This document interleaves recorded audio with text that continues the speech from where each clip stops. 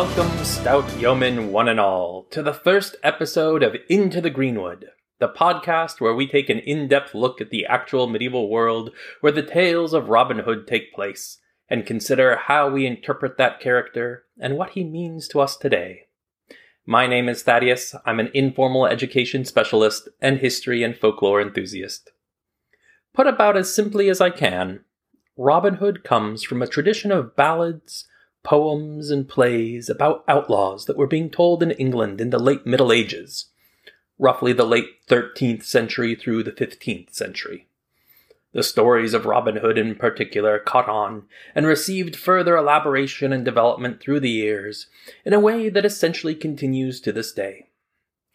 And while the character and what he's come to represent is adaptable enough that we've gotten retellings set everywhere from Prohibition-era Chicago to deep space asteroids, there is a definite time and place that we've come to associate with Robin Hood and his merry band.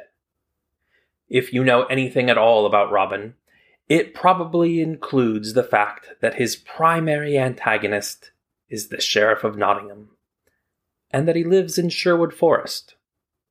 Since the entire goal of this podcast is to learn more about the real world that surrounds these tales, I couldn't think of a better place to begin than the iconic locations of Nottingham and Sherwood. And while these are real places that can be visited today, I want to think about what they would have looked like around the end of the 12th century, around the reign of King Richard I, which has become the time period we most often associate with Robin Hood. There's one little problem, though. We're talking about over 800 years in the past. To learn more about what Nottingham and Sherwood would have looked like at that time, and what life would have been like for the people living there, I spoke with archaeologist James Wright. Now, this episode will run a little longer than most episodes of Into the Greenwood, but James had a wealth of fascinating and relevant information to share, and I wanted to include as much of it as I could for this inaugural episode. So sit back and enjoy as we upend expectations about medieval forests, learn about the origins of English pubs, discover just how impregnable Nottingham Castle may or may not have been, and why the infamous Sheriff of Nottingham should perhaps be given a different title in our stories. Thanks for joining us for our first episode of Into the Greenwood. Let's just start with a little bit about you. Would you tell us a little bit about your background and how you got involved with archaeology, specifically with archaeology in and around Nottingham and Sherwood? Sure. So my name is James Wright. I am a buildings archaeologist by trade, which means I look at historic standing buildings rather than going digging these days, although I have done quite a lot of digging in the past, but mostly I concentrate on architecture these days. I've been involved with archaeology for well over 20 years now. I suppose I got interested in archaeology through talking to elderly relatives when I was a small boy, and then eventually going to the library and picking up lots of books on the medieval period, and then looking at local history as well, and then eventually deciding that I was going to study archaeology at university. And I picked Nottingham University as the location to go and study at. And Nottingham has one of the highest stay-on rates of students anywhere in the UK.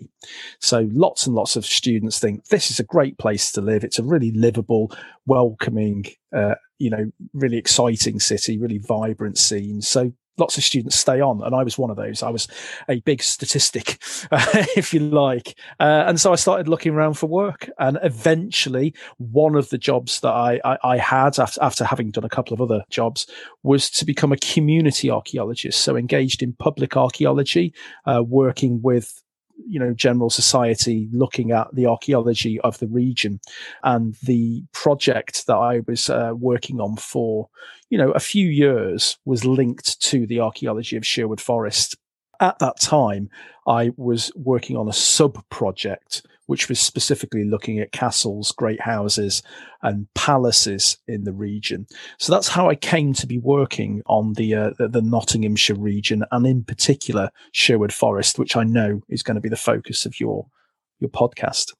Yeah, one of the things that I find kind of fun about the idea of looking at Robin Hood is that he's a figure that is very much tied to a specific place. And we get this a lot with our fictional characters and heroes. You have Batman in Gotham City, you have King Arthur in Camelot, but unlike a lot of these other characters, Sherwood Forest is a very demonstrably real place. It's, where you live. It has a real actual medieval history that we can look at, we can study, and we can continue to learn more about. And that's the idea I really want to get at. Sure. I mean, Sherwood is as you say, a very real place. It was defined certainly by the second quarter of the 13th century as being a big chunk of land to the north of the River Trent, which runs through Nottinghamshire. It is an area which was defined by the Trent to the south, by the River Leen to the west, part of the River Morn to the north, and then a road which was known as the King's Highway, which ran down the east. Now, these are sort of notional. The boundaries are slightly more complicated than that, but there were these sort of landscape features, rivers and roads, which were the border of the forest, and we know this from what are called perambulations. So these are legal documents which define the boundaries of Sherwood, and we can see that from the 1220s, and then they are repeated throughout the later medieval period. There is an argument that Sherwood was much bigger earlier than this, so it was originally coexistent with what's called the Forest of the Clay to the east of Sherwood, and also the Forest of the Peak to the west, which was over into Derbyshire. With all of the lead mines there. So it used to be an absolutely enormous area of land set aside as a royal forest. And a royal forest is not necessarily woodland. There will be woodland interspersed with heathland, but also there's a lot of settlements in the forest as well.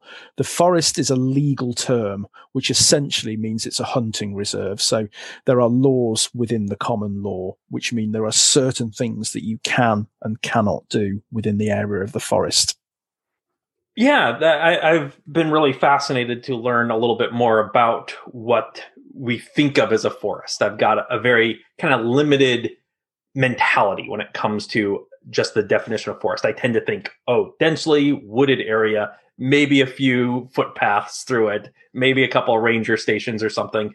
But to recontextualize the idea of a forest as this huge area of land that could include like whole settlements in it is really changing my whole way of thinking about forests, especially in this time and place. You mentioned settlements in Sherwood Forest. Is there kind of a general idea of how big some of these settlements could get to be and still be considered in the forest? Yeah. So we are dealing with the largest settlement that is within the bounds of the forest is Nottingham itself, which in the high medieval period, you're looking at maybe up to about 5,000 people, something like that. So it's a decent sized town. It's not yet a city. Nottingham doesn't become a city until the 19th century. It doesn't have a cathedral within it, but it's still, it's a county town. It's a decent sized settlement, but it's not enormous.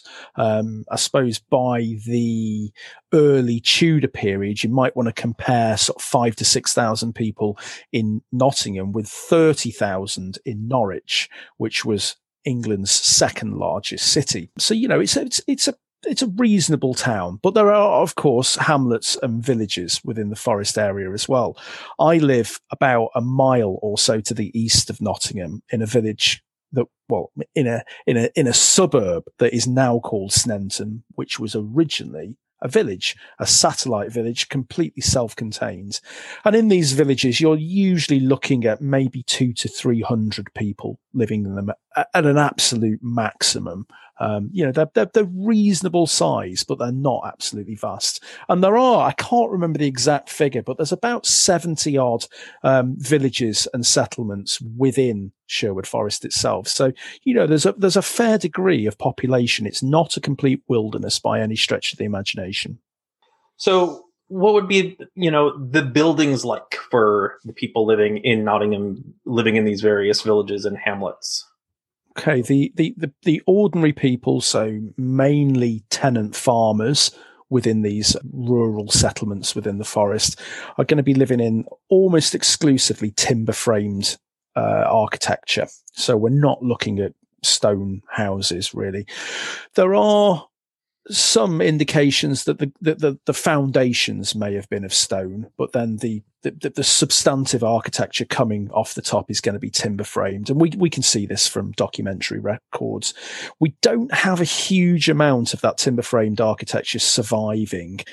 Nottinghamshire was substantially rebuilt in the 18th and 19th centuries, and a lot of those surviving medieval and Tudor houses were, to an extent, very old-fashioned, but also were probably in quite a degraded state by that period, so a lot of them get replaced.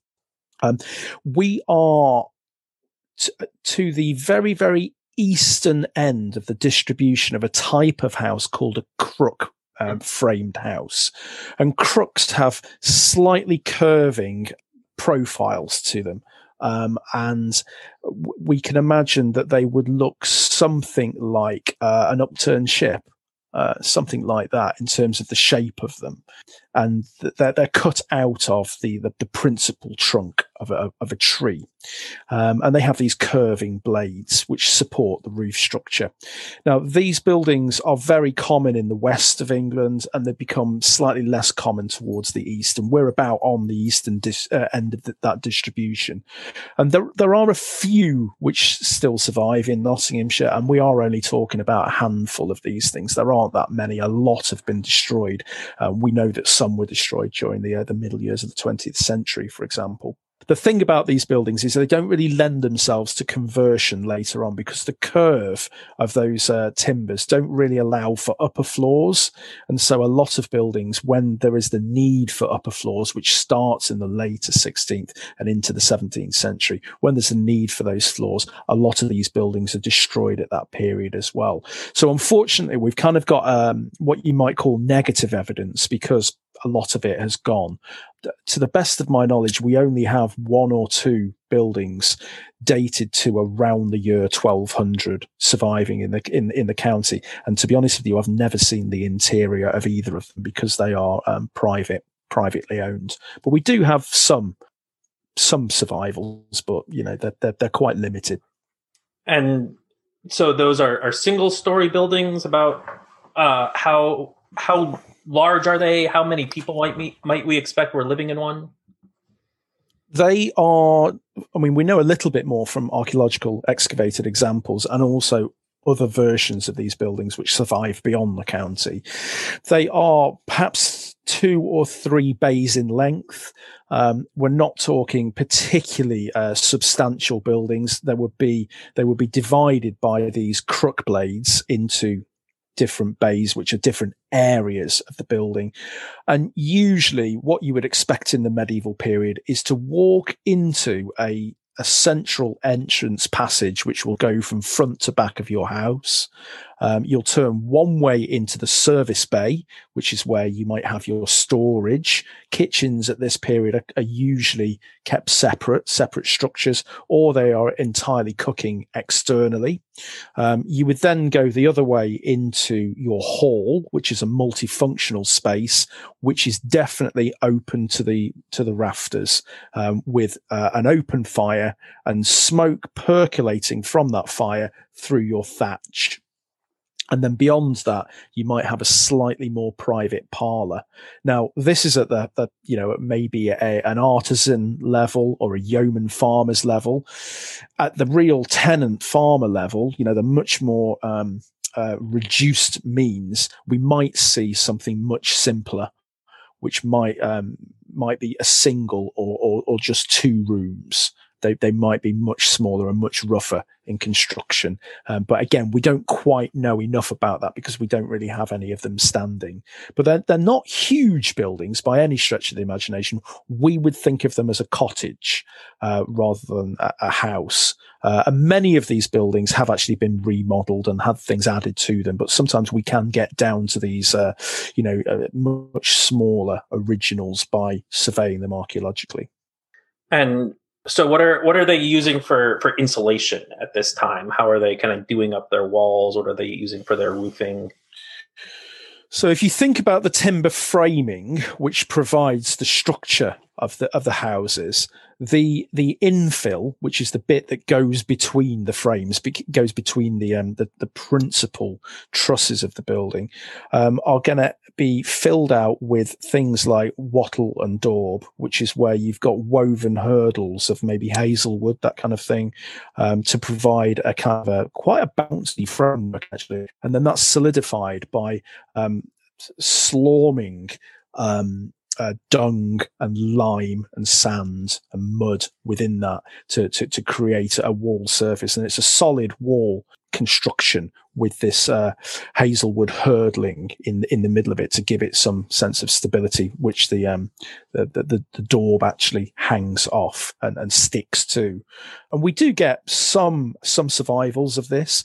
We also have a tradition, particularly in the south and the eastern part of Nottinghamshire, of what's called cob walling, and this is solid mud construction.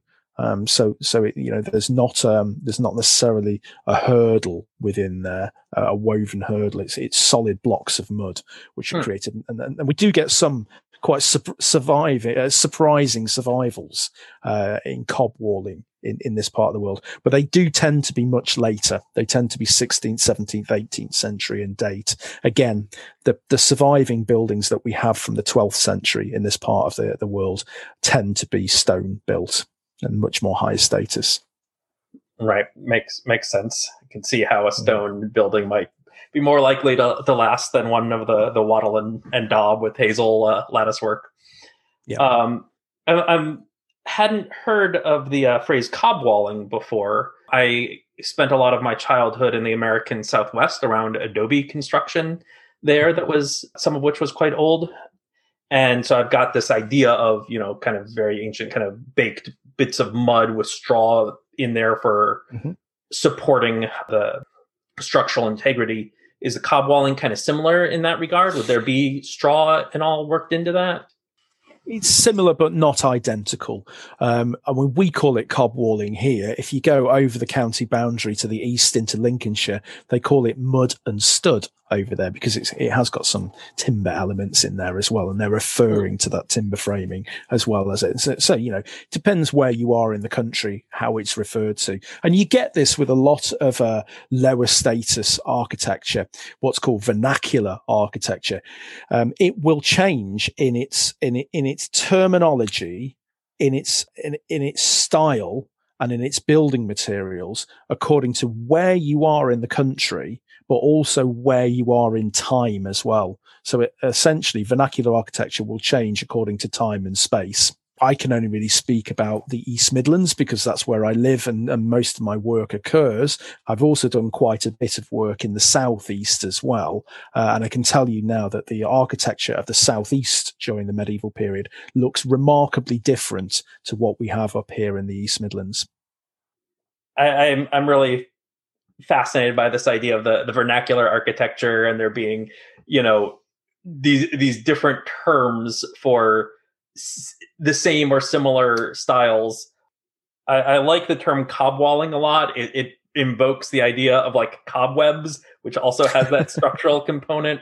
I would be afraid to Google the term mud and stud for fear of what I would find. I think you probably find lots of vernacular architecture geeks because there are a lot of us out there. I belong to something called the Vernacular Architecture Group, and there are subgroups within this quite ancient and august society which specialize in different types of construction and some of those are people that specialize in mud and stud architecture. So I think we'll be pretty safe on saying that you'll actually come up with the stuff that you're actually looking for. That's good. Glad to hear it. That's certainly what I would be looking for, at least.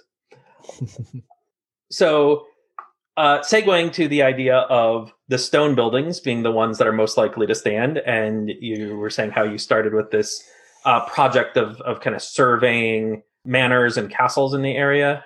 What can you tell us about what sort of castles and castle type structures would have been around circa 1200 in that area? Well, firstly, it's worth noting rather than that what I started off doing with the Castles of Nottinghamshire project, which ran from 2004 to 2008, was that we were principally looking not at big stone constructions such as those at Nottingham and Newark. We were actually looking at earth and timber sites. So when castles start in the East Midlands, and in fact when they start across lowland England, what we're really looking at for the vast majority of sites are what are called Motte and Bailey castles, which is where you have a big earthwork mound with an attached enclosure, which is enclosed with a bank and a ditch. And you can have multiple baileys, multiple enclosures beyond that. And their structures, their palisades, their walls, their buildings within are, in that early period in time, are built from timber again. And of course, we don't have any of those still standing, but we do have the earthworks surviving. So we can go to places such as Annesley Castle, which is actually on the boundary of Sherwood Forest. It's one of the boundary markers by the early 13th century, when this castle, we know, has almost certainly gone out of use. We have a reference in the 1220s to it being the old or the ancient castle of Annesley, suggesting that it's no longer there. And in fact, from archaeological survey, we know that the enclosures of Annesley Castle up on top of its hill were turned over to agriculture, what's called ridge and furrow ploughing. We know that from geophysical survey, looking into the soil to see what survives archaeologically. And so we got a glimpse there of a castle that had probably been built maybe around 1100, late 11th into the earlier 12th century, and then had gone out of use maybe 100 years later. And the site had then moved down the valley a couple of miles to where Annesley Hall was built. And this is right down in the River Valley next to a parish church. We know that the hall, which was probably built of timber framing, had a crown post roof because in, I think, the 1950s or 60s, it was found in situ, encased within later structures. So we can probably see the lords of Annesley deciding, well, actually, that old site on top of the hill, it was a bit remote. We didn't have water up there. We want to go and live in some more comfort. We want to be closer to our parish church and our settlement. So we'll move the site. Then the old castle sort of dies away, to all intents and purposes, becomes a boundary marker. So that's kind of the repeated story across much of Nottinghamshire, that we have these earth and timber Motte and Bailey, or sometimes ringwork sites. And a ringwork is where you don't have the motte, you just have the enclosure with the buildings inside it. We have a lot of these buildings proliferating. We probably have 12 or 15 Motte and Bailey castles, and then gradually they go out of fashion. But some of them are actually repurposed or upgraded. So we have pretty good evidence that, for example, Worksop Castle, which is to the north of Sherwood, is upgraded to stonework. The site has lots of weathered pathways across it, and where the passage of feet has worn away the grass and worn into the ground, we can actually see that there are stone walls appearing out of the old Motte and Bailey castle. And the same is true also at Laxton, which is the castle from which Sherwood Forest was run. It's the administration centre for Sherwood, is Laxton Castle. It's an enormous Motte and Bailey castle, and we have it surviving as earthworks, but in and amongst those earthworks, we can see that there is evidence for stonework there. So some of the sites continue into the 13th century. Nottingham Castle, of course, is one of these. It probably starts off life as an earth and timber Motte and Bailey Castle on top of its great stone cliff face, and then is gradually transformed by the monarchy into stone. And that's how we come to know more about these sites, because we actually get upstanding stonework surviving. At Nottingham, the earliest stonework we have above ground is from the 1250s.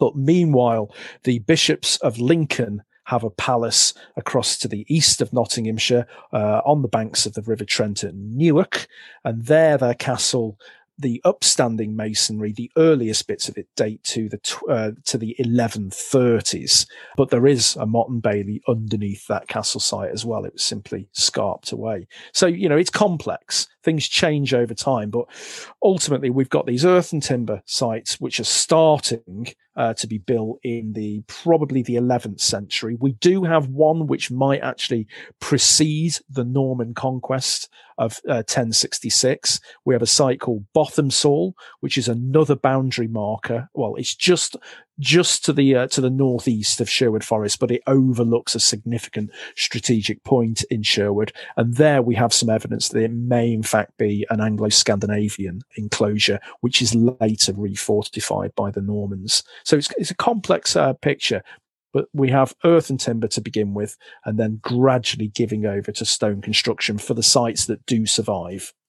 Now, the ones that are apt to survive, these ones that are apt to get reworked with stone, is there something that is administratively useful that we think that might be purposeful for wanting to kind of keep this, making it stronger, more fortified? Are there military reasons for wanting to kind of upgrade the defenses that we're aware of? I think we have to be careful with the idea of militarization, fortification, and defense when approaching castles. The idea of these buildings as being inherently constructed for military defense is sort of one that was made very popular by the late Victorians and became, I suppose, built into the writing of specialists who were very much influenced by the First and the Second World Wars. So we get a lot of very militarized writing in the 1950s and 60s and 70s. But from the 80s and 90s onwards, we've got a whole different idea of how these castles are operating. And some of the things that later specialists, including myself, have really tried to emphasize is that castles are primarily very elaborate residences, and those residences are ways for great lords to kind of show off their power, their prestige, their majesty, their might, etc. Now, they will draw upon military iconography to do that, such as crenellations running across the top of the walls there, such as machicolations, overhanging gateways, that kind of thing. These become markers of military power, but a lot of them are entirely symbolic. So we have to be kind of a little careful in how we approach this, because castles do have the function ultimately of being great symbols of elite status, and that's their primary purpose. Now, to answer your question more directly, why do some of these sites survive when others fall away? Well, at Annesley, I think it's probably because it was quite a remote site. There wasn't a river nearby. There wasn't, we don't know what the water situation was like up on the hill. It was simply they probably moved to a slightly more comfortable environment. The ones that do survive, such as Nottingham and Newark, for example, both of which start off as earth and timber Motte and Baileys, they're surviving because they are useful sites. So Newark, for example, is at the crossroad of two very, very significant roads. We have the Great North Road, which is running from London to York. And also we have the Fosse Way, an old Roman road, which is running from Exeter to Lincoln. And it's right on the crossroads of these two principal highways. But it's also where the River Trent is very navigable too. And there's a ford of the River Trent there as well. And the Trent's a very significant river in England because it is the traditional boundary between the north and the south. And it was considered to be so important that we have a reference to Henry I, the king, that whenever he moved north of the Trent, he would double his bodyguard because the north was seen to be so rebellious and full of outlaws, and there was the threat of raiding Scotsmen, that kind of thing. So Newark, you can see, is a very strategic hub in the landscape, and this is why the bishops of Lincoln chose to put it there. But it also has a great economic role as well. So the bishops are actually looking after the market as well, and they're receiving huge amounts of income. So there's a real tie there between landscape, economy, but also religion in the forms of the bishops. And that's just one site that's turned over to this great stone castle, of which we have about 20% surviving. Right. You mentioned these bishops having, one of these remaining stone castles. And it certainly was occurring to me whether or not they would have a castle for that purpose of status and impressiveness as opposed to defense, because I certainly goes against images I have, at least aside from Odo with 1066, of bishops actually going to war, but wanting to impose a sense of impressiveness upon the locals around them is much more in keeping with my understanding. Well, it certainly makes sense because the chap who's responsible for commissioning the new castle at Newark in the 1129 is really when he founds it, but it's or refounds it, but it's the building work all occurs in the 1130s. He's a fella called Alexander the Magnificent. So his title gives you a clue as to what he was like in life. Alexander the Magnificent, and he builds this magnificent castle.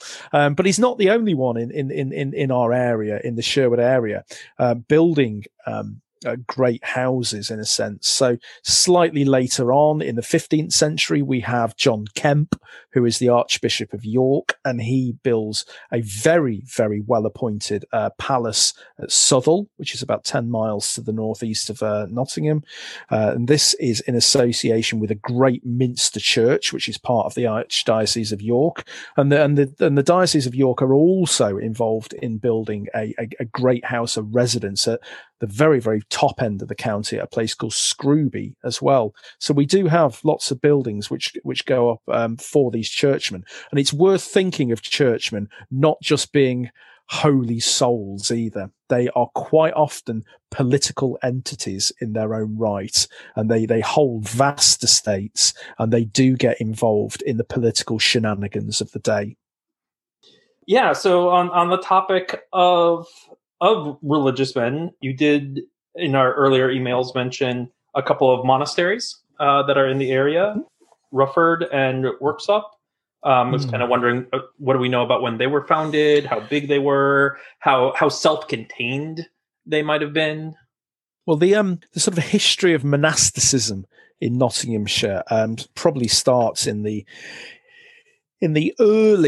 very, very early 12th century with the building of Lenton Priory, which is just outside Nottingham, and it's built by William the Conqueror's henchman, William Peveril, who's a very close supporter of the Conqueror, and his sort of family, and it's built or it's founded in the early 1100s, and this is given to the Cluniac order, who are an order of French monks, and they build an absolute whopper of a monastery. There's been quite a lot of excavations on the site, and we are seeing a priory church which is as big as Southwell Minster, which is our other great medieval church that we have surviving. Now, very little of Lenton Priory is still available to see above ground. There's one pillar from the ambulatory of the East End that survives. There is a bit of a slightly later what's probably the infirmary chapel, and then there's also the font from the church as well. The font was actually big enough to immerse people in. It's one of those immersion fonts. They're quite rare, to be honest with you. But that's the kind of the beginnings of monasticism in the county. And then gradually, as the medieval period develops, we start to see more lords thinking, well, I want to show my great piety. I want to make sure that I get some time off from purgatory by doing good Christian works. And it's a pretty well established phenomena that if you're a lord, you have to show off your lordship using your Christianity. It becomes an inherent part of showing off your power and prestige in the same way that constructing a castle does. But of course, there are people who are constructing because of their genuine piety as well. It's a complex pattern. And so we start to get the foundation of places such as Rufford, which you mentioned. If Lenton Priory is mostly gone, we have bits of Rufford still standing. Here it's the Cistercian order, who are a very austere group of monks. They like to go out into the wilderness, and quite often they get involved in quite developed agriculture. They drain the fens. They bring sheep farming to Yorkshire, and they go into Sherwood Forest. They found a monastery at Rufford. The patron there is a fellow called Gilbert de Gant, who'd been a very naughty boy during the Anarchy of Stephen, which is a civil war fought in the middle years of the 12th century. And Gilbert de Ghent, he burns Pontefract Priory, which is a very naughty thing to do in the medieval period. And, he risks excommunication, etc. And so in great abject apology, he founds Rufford, and he uses his money and his estates, and he builds this, he pays for the building of this new abbey. And we have bits of it surviving, which do date to the later end of the 12th century, the period that I know that you're interested in. And here we have what's called the Lay Brothers dining hall. Essentially, the Lay Brothers are not necessarily the monks who sing mass 8 times a day. They're allowed to have some time off from singing masses to go and work in the fields. And we have the Lay Brothers dining hall, which has beautiful rounded columns supporting a really, really fine ribbed vault ceiling. And adjacent to that is a slightly less later vaulted storage area. And these two structures are coexistent with each other, and they support what was called the Lay Brothers dormitory, where they would sleep at night. So there's not much of Rufford left, but again, like Lenton, it's had excavations over the years, and we know something of its plan.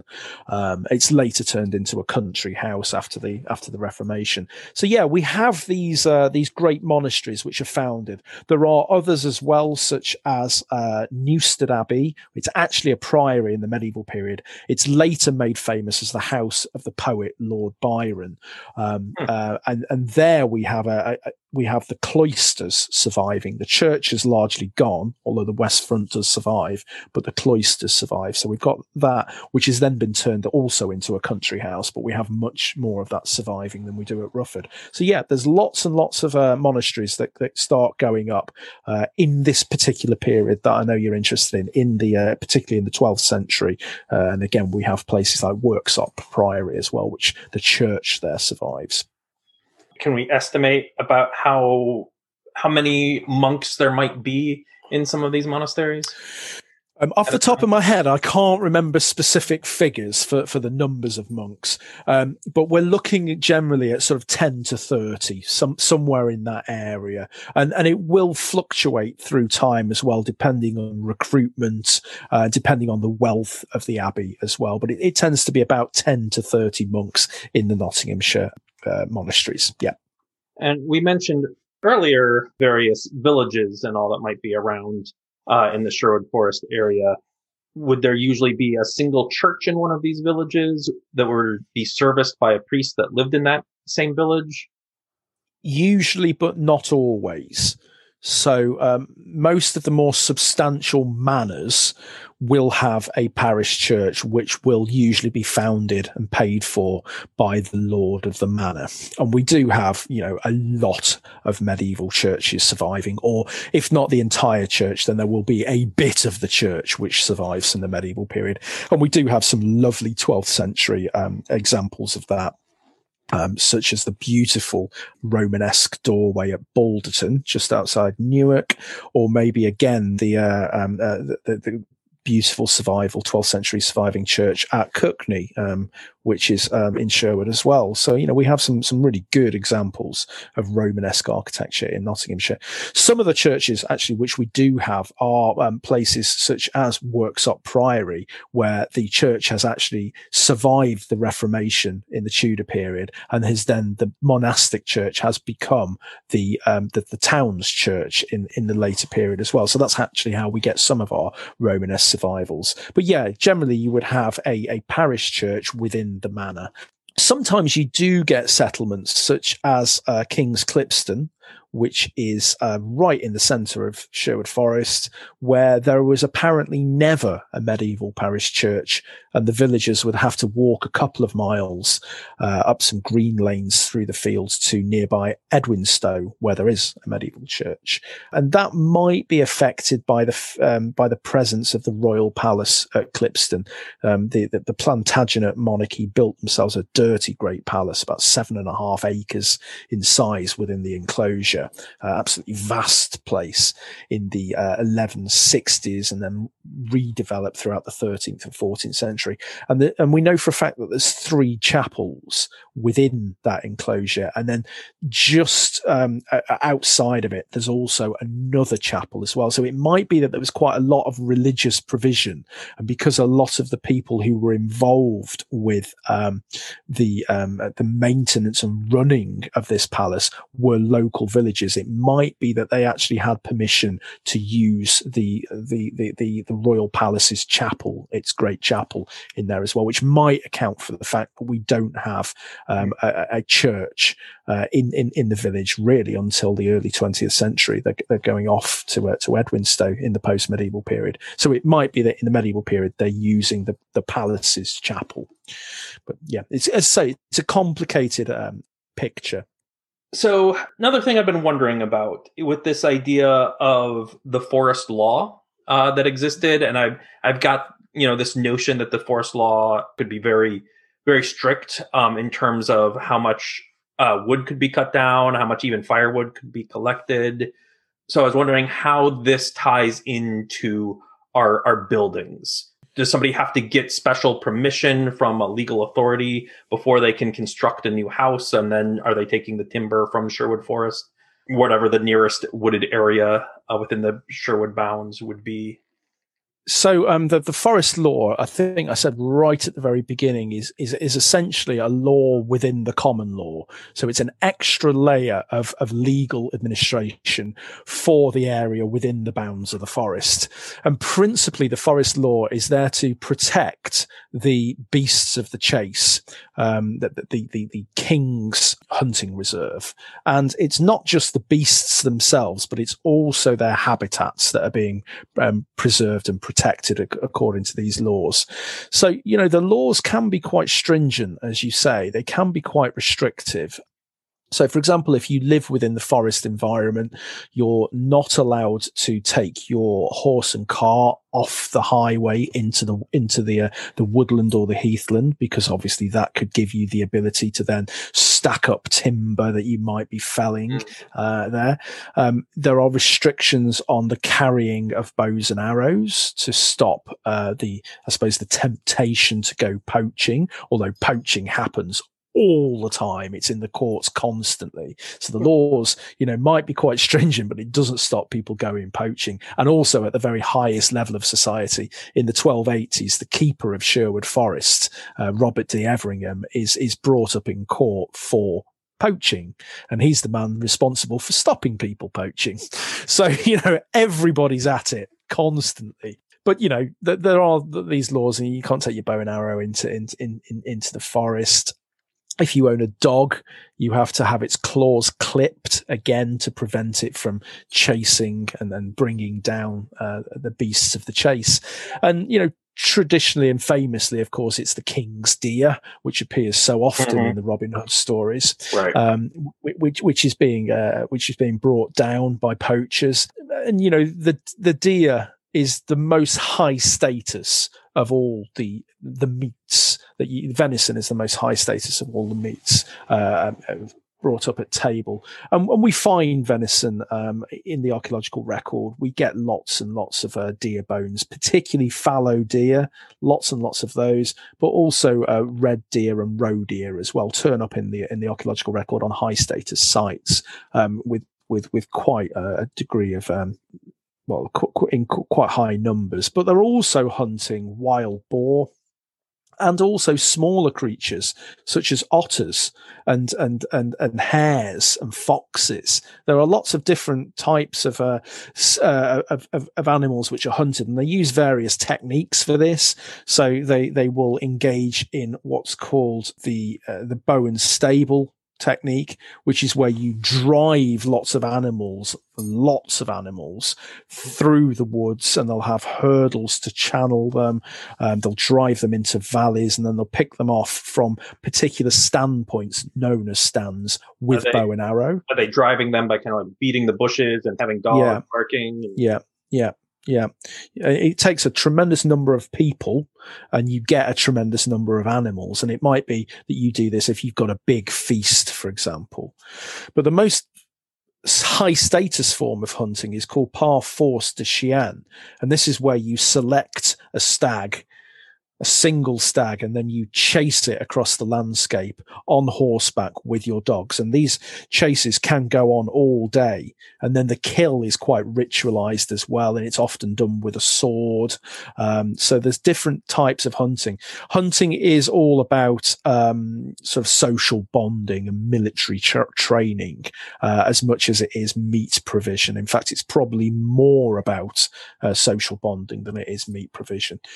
So, you know, the intention, therefore, of the forest laws is to create a hunting reserve so that the animals of the chase are not only kept safe from everybody else that lives in the forest, but also so that their habitat is kept safe as well, so that the woodland, the heathland is kept safe from change as well. Now, you asked me about how does this affect building within the forest, and yes, you would have to go and get permission to cut down timber. So Sherwood was principally oak and birch interspersed with areas of heathland, which is basically heather and gorse. And we have oak trees reaching maturity to the point where they can be cut down for building at about 200 years. So again, you don't just want anybody in there cutting down your timber, because it's a great investment to grow the timber and to manage the woodlands. And there are lots of people out there who are engaged in forest management, in woodland management during the medieval period. So we do get accounts, for example, again, going back to King's Clipston, which we know a lot about because we have lots of accounts related to it. In the 1220s, we see quite a catastrophic fire hitting the village of Clipston, and we see permissions being given by the monarchy to go and cut down oak trees from their nearby managed woodlands at Birklands and Bilhay. So yeah, it is there. And there are problems, and there are fault lines, and there are anxieties and tensions which do grow up as a direct result of the forest laws. So with the idea of pubs in the medieval period, though, you know, it's a very popular notion, the idea that there are some kind of taverns and pubs. A lot of these ideas feel very born of modern fantasy literature, though. You know, you get the Lord of the Rings, and you have the Prancing Pony where our hobbits and Aragorn meet. In modern Robin Hood stories, you have the Blue Boar Inn. Is there any kind of understanding that there was some sort of public house that people might have been using in the late 12th century, early 13th century? What you're looking at really is we have to get away from the idea of using our modern brain, and we have to try and get back into the contemporary mind in terms of what constituted a pub or an inn or a tavern. Where would people go to meet and have a drink together?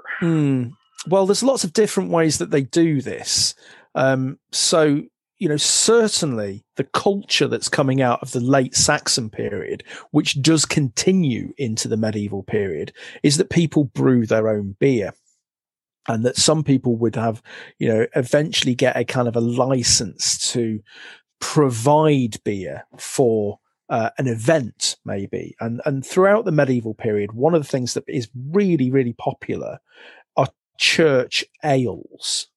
Now, this is a kind of almost like a charitable event where you raise money for your local parish church, maybe to rebuild the nave of the church or to do some maintenance, the famous church roof repairs, which we hear so much about. And they will basically brew up a massive amount of booze, and then you'll pay a certain amount, and then in the churchyard, or quite often in the nave of the church itself, they will have an almighty booze up, and the money that's gathered from that will then go to pay for the maintenance. So that's one of the ways that people are drinking socially in this period in time. And of course, they're all brewing beer at home as well. At higher status sites, we have references to brew houses. I mentioned before the brew house yard at Nottingham Castle, which is where presumably the beer is being made and then taken up the service tunnels to the castle on the rock above. So there are lots of different ways that people have access to drink and booze during the period. In terms of how, I suppose, what we might think of an inn develops is that in that earlier period that I was talking about previously, where we start to see the emergence of monasteries, not just in Nottinghamshire, but across the country, monasteries have a responsibility to provide hospitality for guests, which is usually on the understanding that the guests will be pilgrims, travellers. There's not very many reasons where you're given license to travel in medieval England, but pilgrimage is one of those. And you might go from monastery to monastery on the pilgrimage tour. And many of these monasteries, of course, have their own shrines or their holy artifacts. And again, it's the way that people might think that they're getting time out of purgatory at a later period. And so we start to see the development of sort of guest accommodation at these places, which will include provision of food and drink. And really from the 13th century, the monasteries cotton on to the idea that they can actually put their hospitality outside of the walls. And then we start to see the development of essentially proto-hotels, really. They are an inn where you can get rooms, communal rooms. You're not getting your own room at this period in time, not unless you're very high status. And even then, you've probably got other people in your room as well. And then we start to see these courtyard inns developing. Now, we don't have any of those surviving in this county at all, but not too far away to our east is Grantham. And there they do have a late medieval, admittedly 15th century inn, courtyard inn, surviving, called the Angel.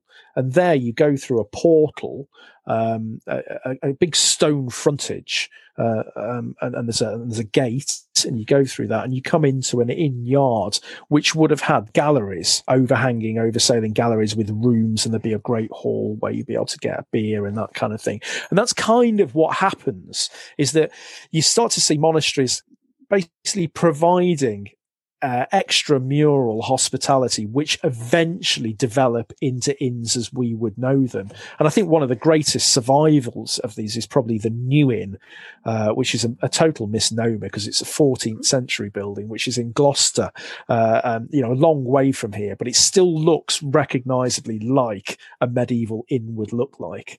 And then later on, of course, in the post-medieval period, these inns start to diversify, and in London in particular, and then also, I must say, in the provinces as well, we start to see them used as venues for theatre.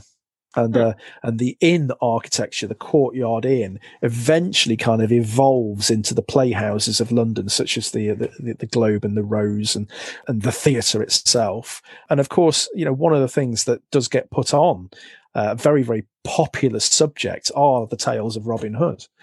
So there is a nice connection there between the subject of your podcast and these inns. In the post-medieval period, we do have evidence for the Robin Hood stories being dramatised and put on in these pubs.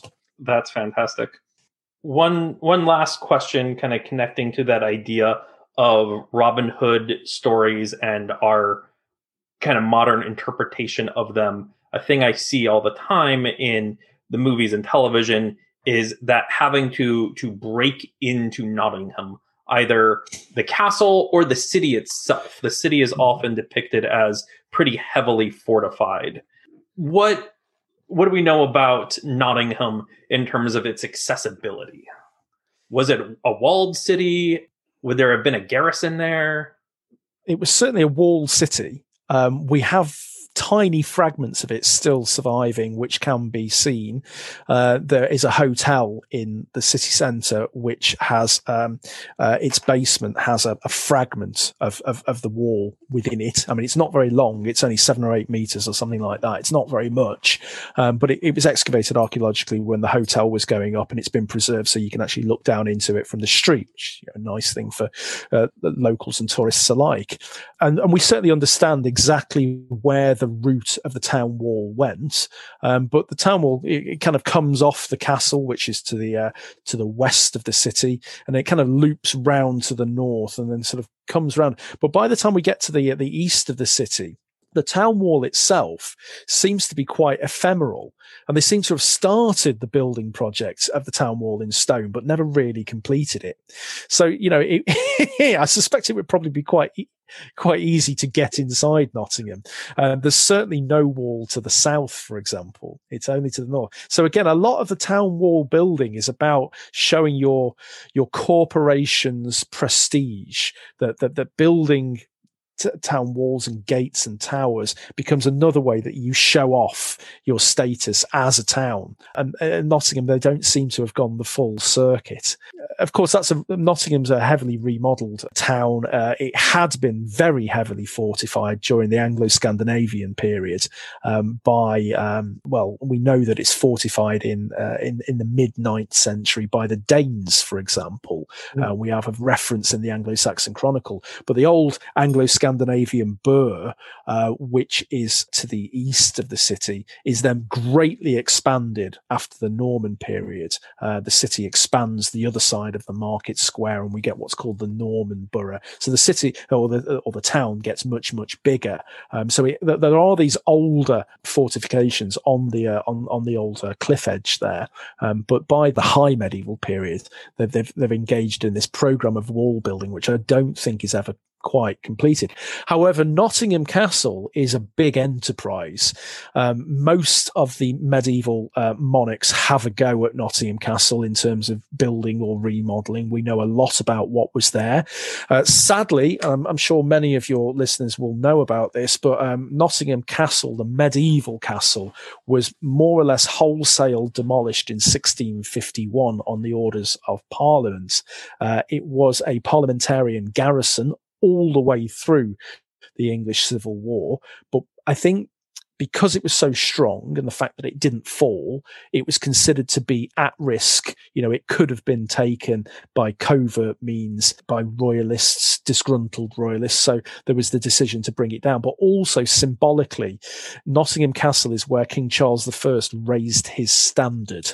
Now, he was only there for a matter of weeks, and almost immediately that the royalists left to go and fight the Battle of Edge Hill, the parliamentarians moved in and then never gave the place up. So I think they symbolically got rid of it again because Charles I raised his standard there. So we don't have a huge amount of Nottingham Castle left, but from archaeology, we know a lot about medieval Nottingham because a lot of the castle has been excavated. And also quite recently, I've been involved in the excavations there, working alongside Trenton Peak Archaeology to actually understand certain areas of the castle a little bit better in advance of some remodeling with new galleries going up. The whole castle site's been completely transformed. The museum and art gallery there have been transforming the site. They've thrown millions of pounds at it. And we know something of the medieval castle. So it had 3, probably 4 different enclosures. And what we know most about is the outer enclosure, the outer bailey, because we have the circuit of the walls to the east and south, principally. Great big stone constructions on the cliff edge there. The gatehouse, which is one of very few gatehouses surviving from the reign of Henry III. Big twin drum towers with a portal in between. It had a drawbridge, and then came down onto a stone bridge, which you approached the drawbridge over. So we know something about that. That survives. And then internally, there would have been, lots of buildings, ancillary buildings, lodging ranges, that kind of thing internally. And then there was another enclosure, the Middle Bailey, which is where the Great Hall and the chapel were. And again, that's right up on the cliff edge. Later on in the 15th century, there was a huge planned lodging range with Great Tower built for Edward IV up there. And then the real heart of the castle was the Inner Bailey, which is on what's called a motte, with a very, very strong rock cut ditch to its east and to its north. And that's where we had another great tower and the royal lodging suites. And much of the castle had subterranean passages as well, connecting different areas of it and actually running down to the foot of the castle as well. And these were subterranean service passages for the movement of goods, that kind of thing. So, it was an incredible site. It would have been, for those of your listeners that know about places such as Warwick Castle or Kenilworth Castle, these great stone frontages with lots of multiple towers.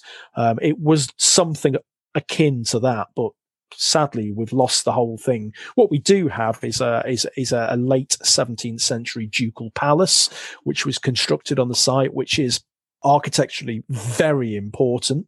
It's one of the most important buildings of the 17th century because it goes on to inspire places like Chatsworth House in Derbyshire. So I have a great love for this site, even as it is in a greatly reduced appearance from how it would have been in the medieval period. But it has other things that are important about it in history, not just of Nottingham, but also in the wider country as well. So Nottingham Castle would be difficult to get into. However, people did get into it. In 1194, it was besieged by King Richard I. He gets into the castle after a 3-day siege against the supporters of his brother John. And then, of course, famously in 1330, Edward III, under the cover of night, creeps up one of those service passages and collars Roger Mortimer, the supposed lover of his mother, who's almost usurped the power of the throne, and he hauls him out of there, and he's eventually hanged in London.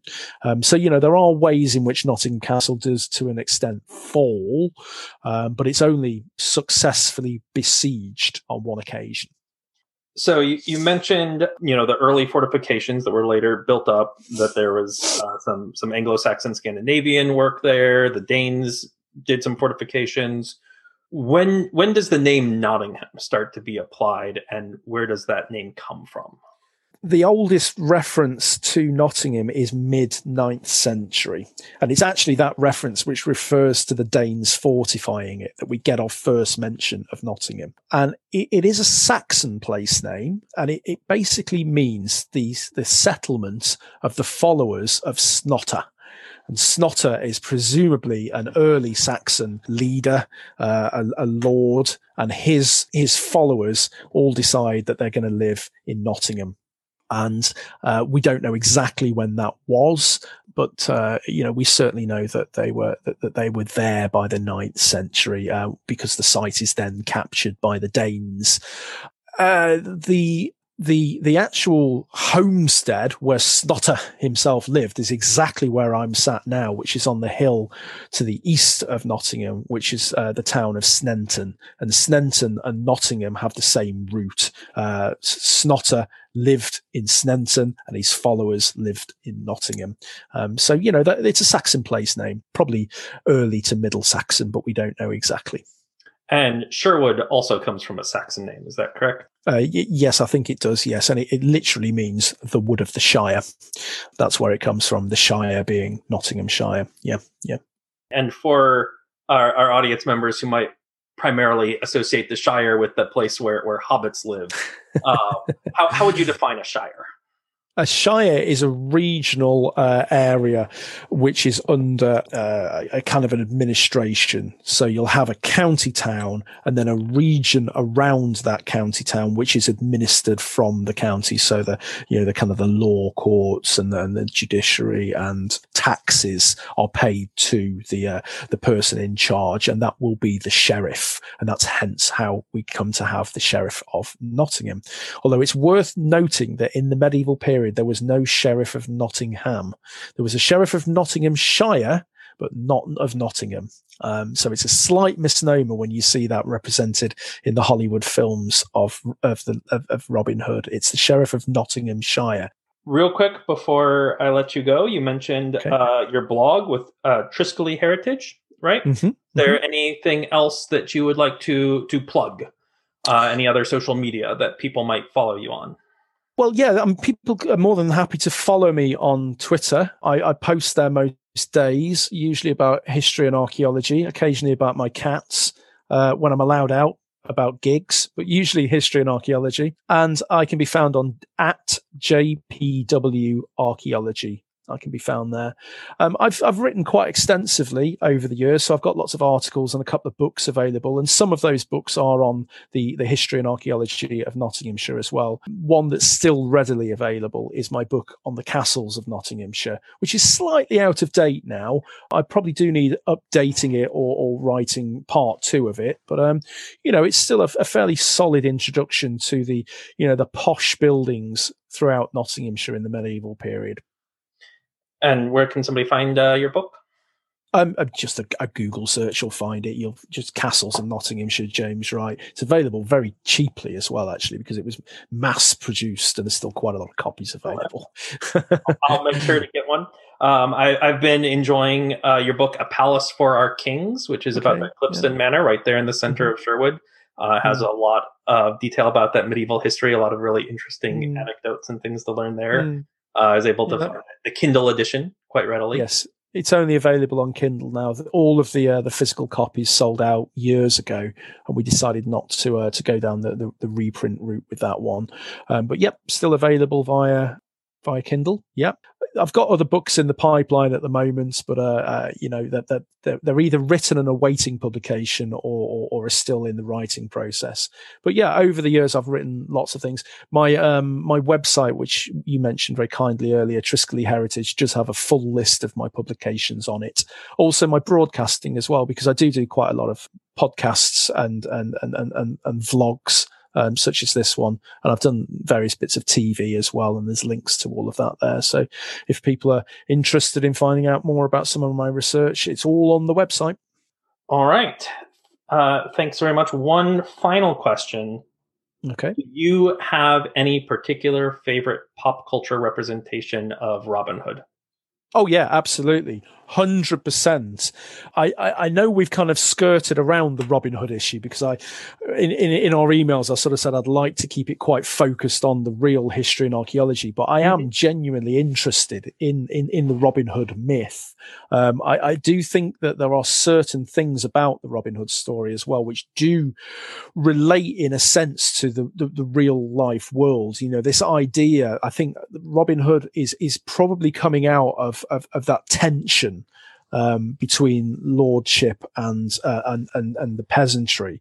In particular, I think it relates to food and access to food in the later medieval period, particularly in the period of the Great Famine of 1314 to 17. I think the stories are probably coming out of that period. Certainly the earliest representations of the Robin Hood myth do refer to the king as being Edward rather than as Richard or John, for example. So I do think there are, some wonderful tales, and I've been reading the stories of Robin Hood for many years.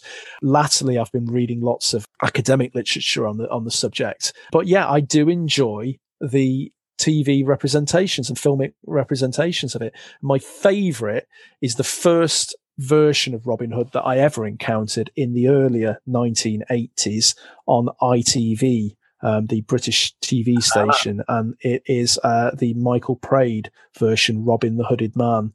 And what I particularly like about that is, firstly, there's some damn good actors in it. You've got a very young Ray Winston, for example, is in it. Richard O'Brien is in it. Phil Davis is in it. You know, there's some good people in there, and some people who went on to some quite big things. But what I really like about it is the darkness of the tales. There's a real sort of Gothic, Celtic terror about some of those representations. They only ran for 3 series, and I've got all of them on film downstairs, and I really like the way that they didn't shy away from some of the sort of more repellent aspects of the stories. There's quite a lot of paganism about them as well, and I find them really genuinely compelling. And I've recently been rewatching some of them too, and I think they stand up. They're possibly a little dated, but they still do stand up much more than a lot of the films do. For example, there isn't a Hollywood movie of Robin Hood that I like. I don't enjoy any of them, but the TV series Robin Hooded Man, I do like. Yeah. Yeah. Thanks so much for your time. This has been a lot of fun. No, you're welcome. You're welcome. So, great. Thanks for asking me. Thanks for agreeing. It's been a pleasure to spend a couple of hours talking to another Nottinghamshire nerd. My thanks again to James Wright for taking the time to share his knowledge and expertise with us.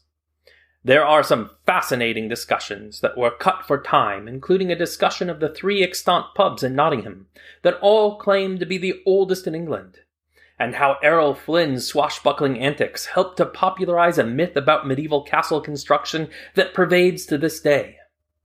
These discussions and more will be made available to our Patreon supporters. So if you're interested in hearing more, getting access to other rewards, and of course helping to support the show, head over to patreon.com/intogreenwood. You can also help by chatting us up to your friends and sharing us on social media. We're on Twitter as @intogreenwood, and you can reach us directly with suggestions and comments via intogreenwood@gmail.com. You can follow today's guest, James Wright, via his work at Triskelly Heritage. That's Triskelly, TRISKELE Heritage, or follow @JPW Archaeology on Twitter. Into the Greenwood is produced and edited by me, Thaddeus Papke, and made possible by the support of our listeners. This week, we have a very special thanks to our first backers on Patreon, Emily Holt and Roger Papke. Your encouragement and support is invaluable, and I cannot thank you enough for being the first to join our merry band of scoundrels in the Greenwood. Until next time, may your aim be true, my friends.